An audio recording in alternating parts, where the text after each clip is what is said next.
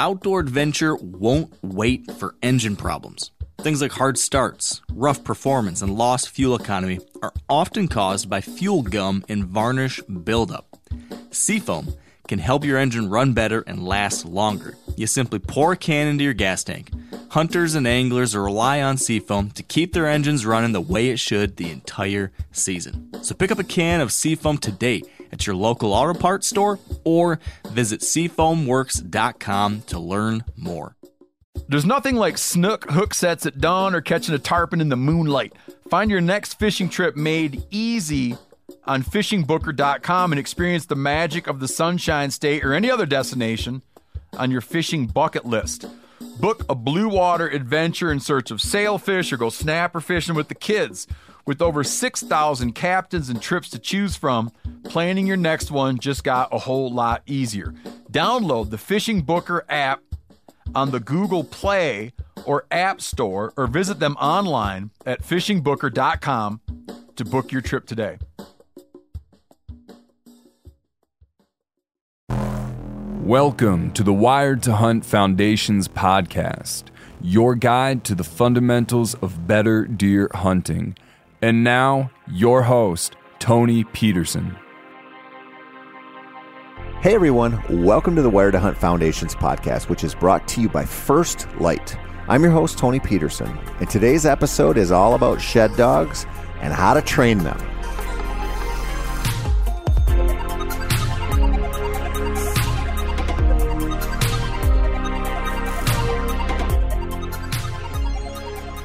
Today's show is all about a topic that people seem to love, shed dogs. I think a lot of them love the idea of a dog that can find shed antlers, but it probably won't greatly change the amount of sheds you find. It's still fun, and if you do have a shed dog, you'll become a better deer hunter, which might seem crazy, but I'll explain what I mean throughout this episode.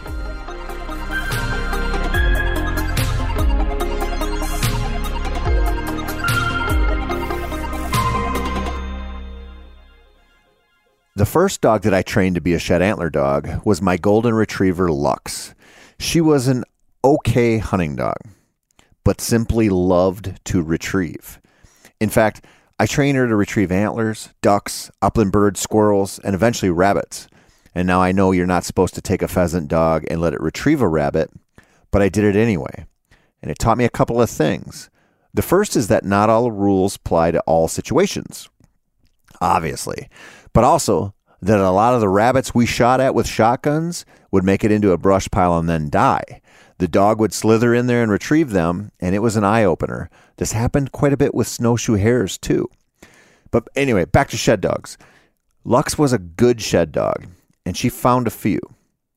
When she died, I trained my next pup to find sheds, and it was a glorious day when she brought me a little 3-point side for the first time while my wife and I were hiking through a local park by the house.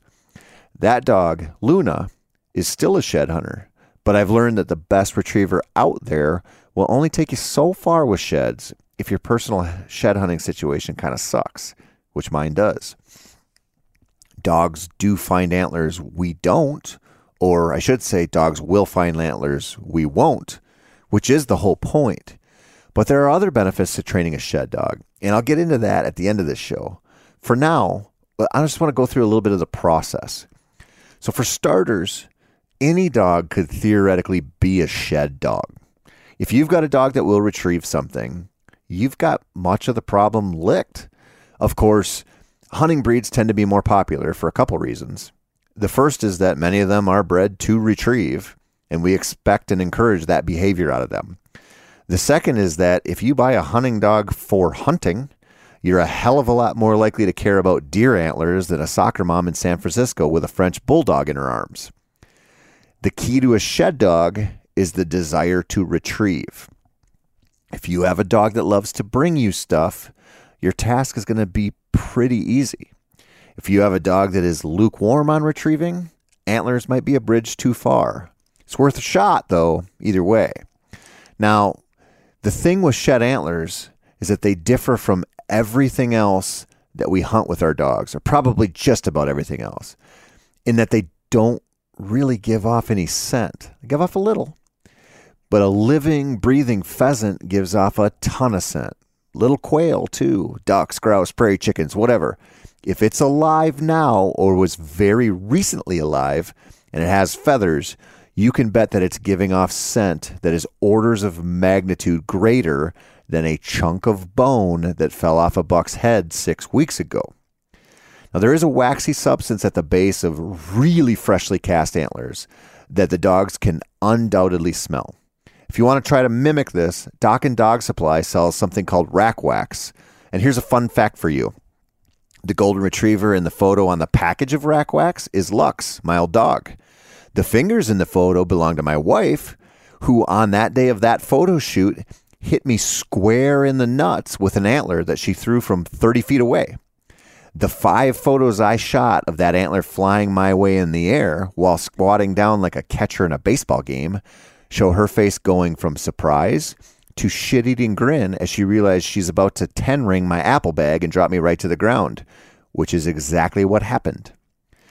You can use rack wax to teach your dog to key in on the smell of an antler, much like you would with a bumper or a dummy. The catch here is that the dog is far more likely to key in on the smell of your hands than anything. So if you want to do it right, the best way I found was to throw a couple antlers and some gloves in a tote with an ozone unit. After that, try not to touch the antler with your bare hands while applying rack wax and tossing the antler into the grass. Trust me, this exercise is an eye-opener in dog scenting abilities. It's also an eye-opener if you consider a deer to have similar olfactory abilities, which I personally do. A dog that runs downwind of an antler you touched will smell it without trouble. Trust me. That same dog downwind of an antler that has been bathed in ozone will be a different story. They'll miss it every time if you do your job right and until you add some scent to it. That experience tells me that while most hunting situations with dogs involve heavy nose work, shed hunting isn't one of them. It's more of a visual task. Now, I'm not saying they don't use their noses, but they use their eyes a lot. This is something I didn't really understand fully when I trained my first dog. I couldn't figure out why she would run way out into the field to look at a styrofoam cup or some other light-colored piece of garbage. What she had learned was that antlers are light-colored, and if she caught a glimpse of something similar in tone that didn't quite seem to belong in the woods or in the fields, she was going to go over there and investigate. Dokken, who is one of the best dog trainers on the planet, is well aware of this, which is why he developed oversized antler silhouettes to train with.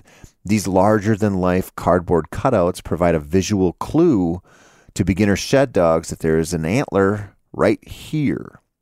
Or sometimes a bumper or some other reward. It gets them to connect the look of an antler, the tines, the shape, to some kind of reward. Mark that good behavior. Kind of like a neon bar sign in downtown Memphis, or maybe the golden arches glowing along an interstate after a 50-mile stretch of nothing but prairie. It gets your attention if you're so inclined to look for such things and you're in the right mood. When it comes to shed antlers, dogs just need to learn to look for them. They do this by first being introduced to antlers as a toy that can just be tossed and retrieved. For this intro work, a little antler that is dull is the ticket. You don't want to take your 5-month-old pup out and toss a 24-pound moose antler, obviously, but you also don't want that little pupster to chase a nice whitetail shed and get poked right in the eye when it goes to grab it. That is not good intro work, my friends. Negative associations that happen with intro work like that can be devastating.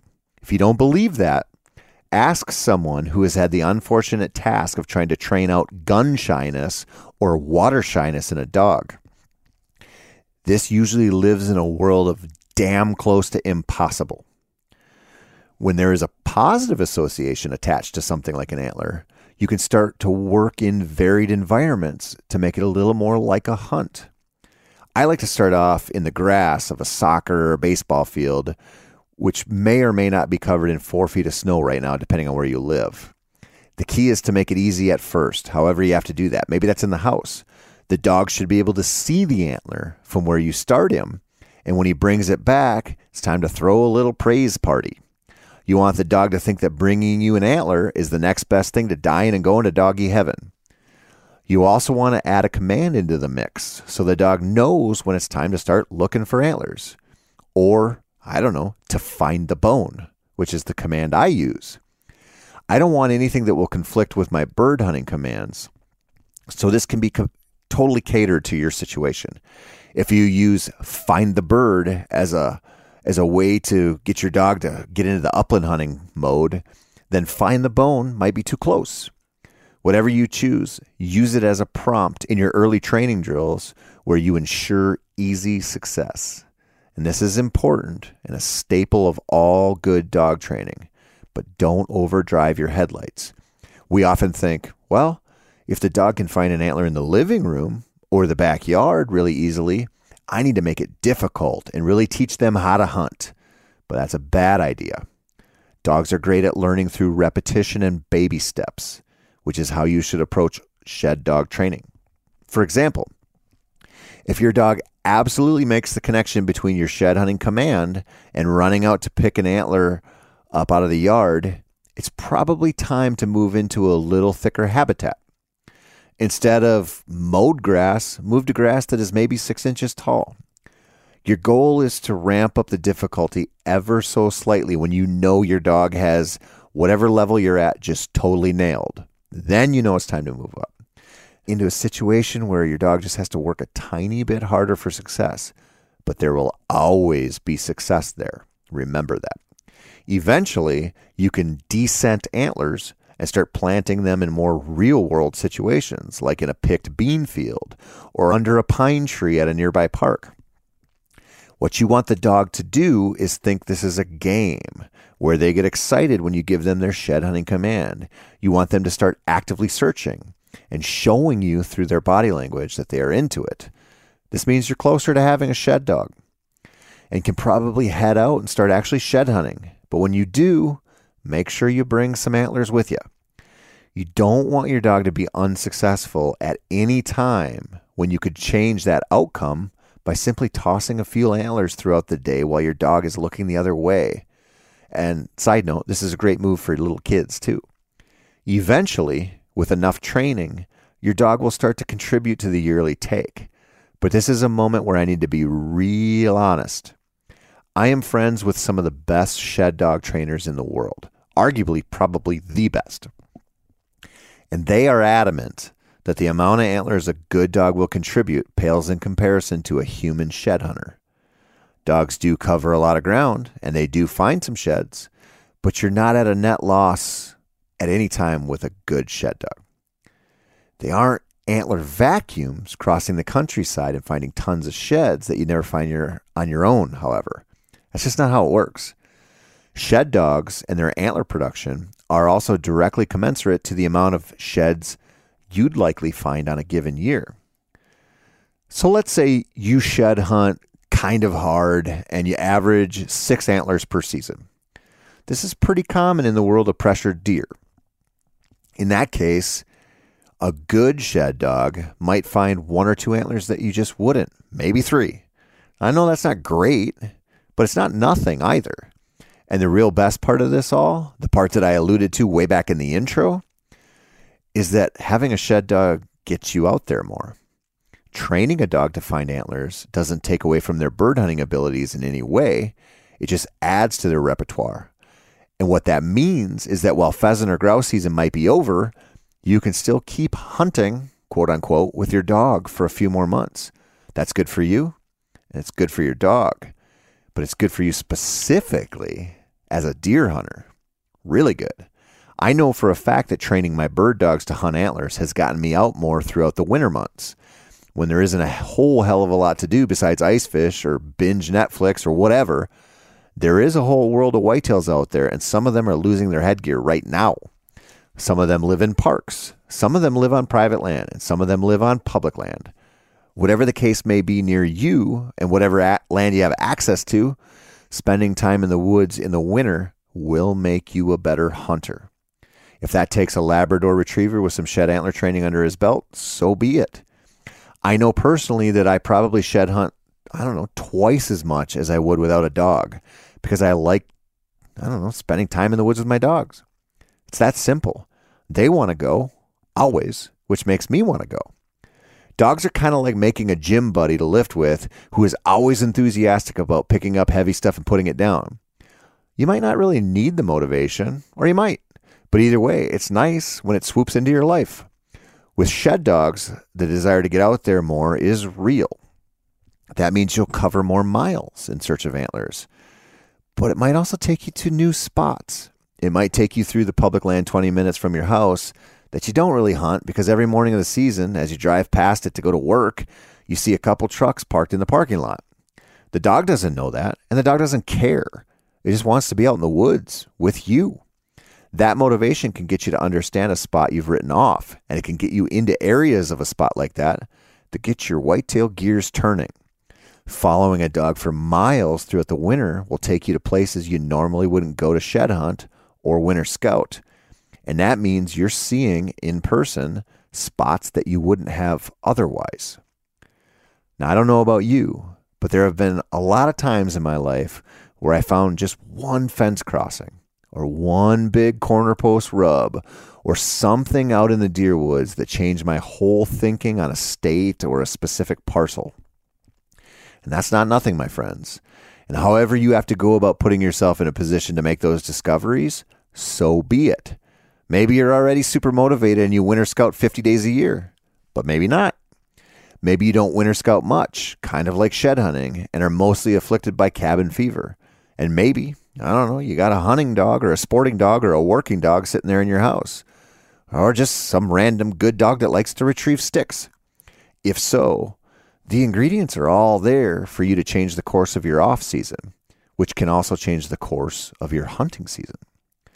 And if it doesn't, well, you spent some time with your dog training, which is good. And then you spent some time in the woods with your four-legged best friend, which is good too. Maybe you find an extra antler, few antlers, maybe not. Maybe you just find a banging public land hotspot that you've always overlooked, or maybe not. But it's worth trying if you have the dog and the means to do so. That's it for this week, my friends. My name is Tony Peterson, and this has been the Wired to Hunt Foundation's podcast. Next week, I'm kicking off a couple episodes on winter scouting, so be sure to tune in.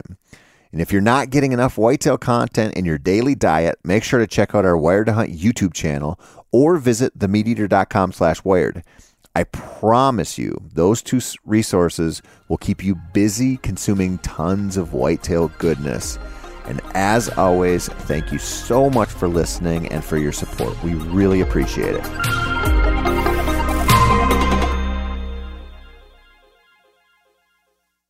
Outdoor adventure won't wait for engine problems. Things like hard starts, rough performance, and lost fuel economy are often caused by fuel gum and varnish buildup. Seafoam can help your engine run better and last longer. You simply pour a can into your gas tank. Hunters and anglers rely on Seafoam to keep their engines running the way it should the entire season. So pick up a can of Seafoam today at your local auto parts store or visit seafoamworks.com to learn more.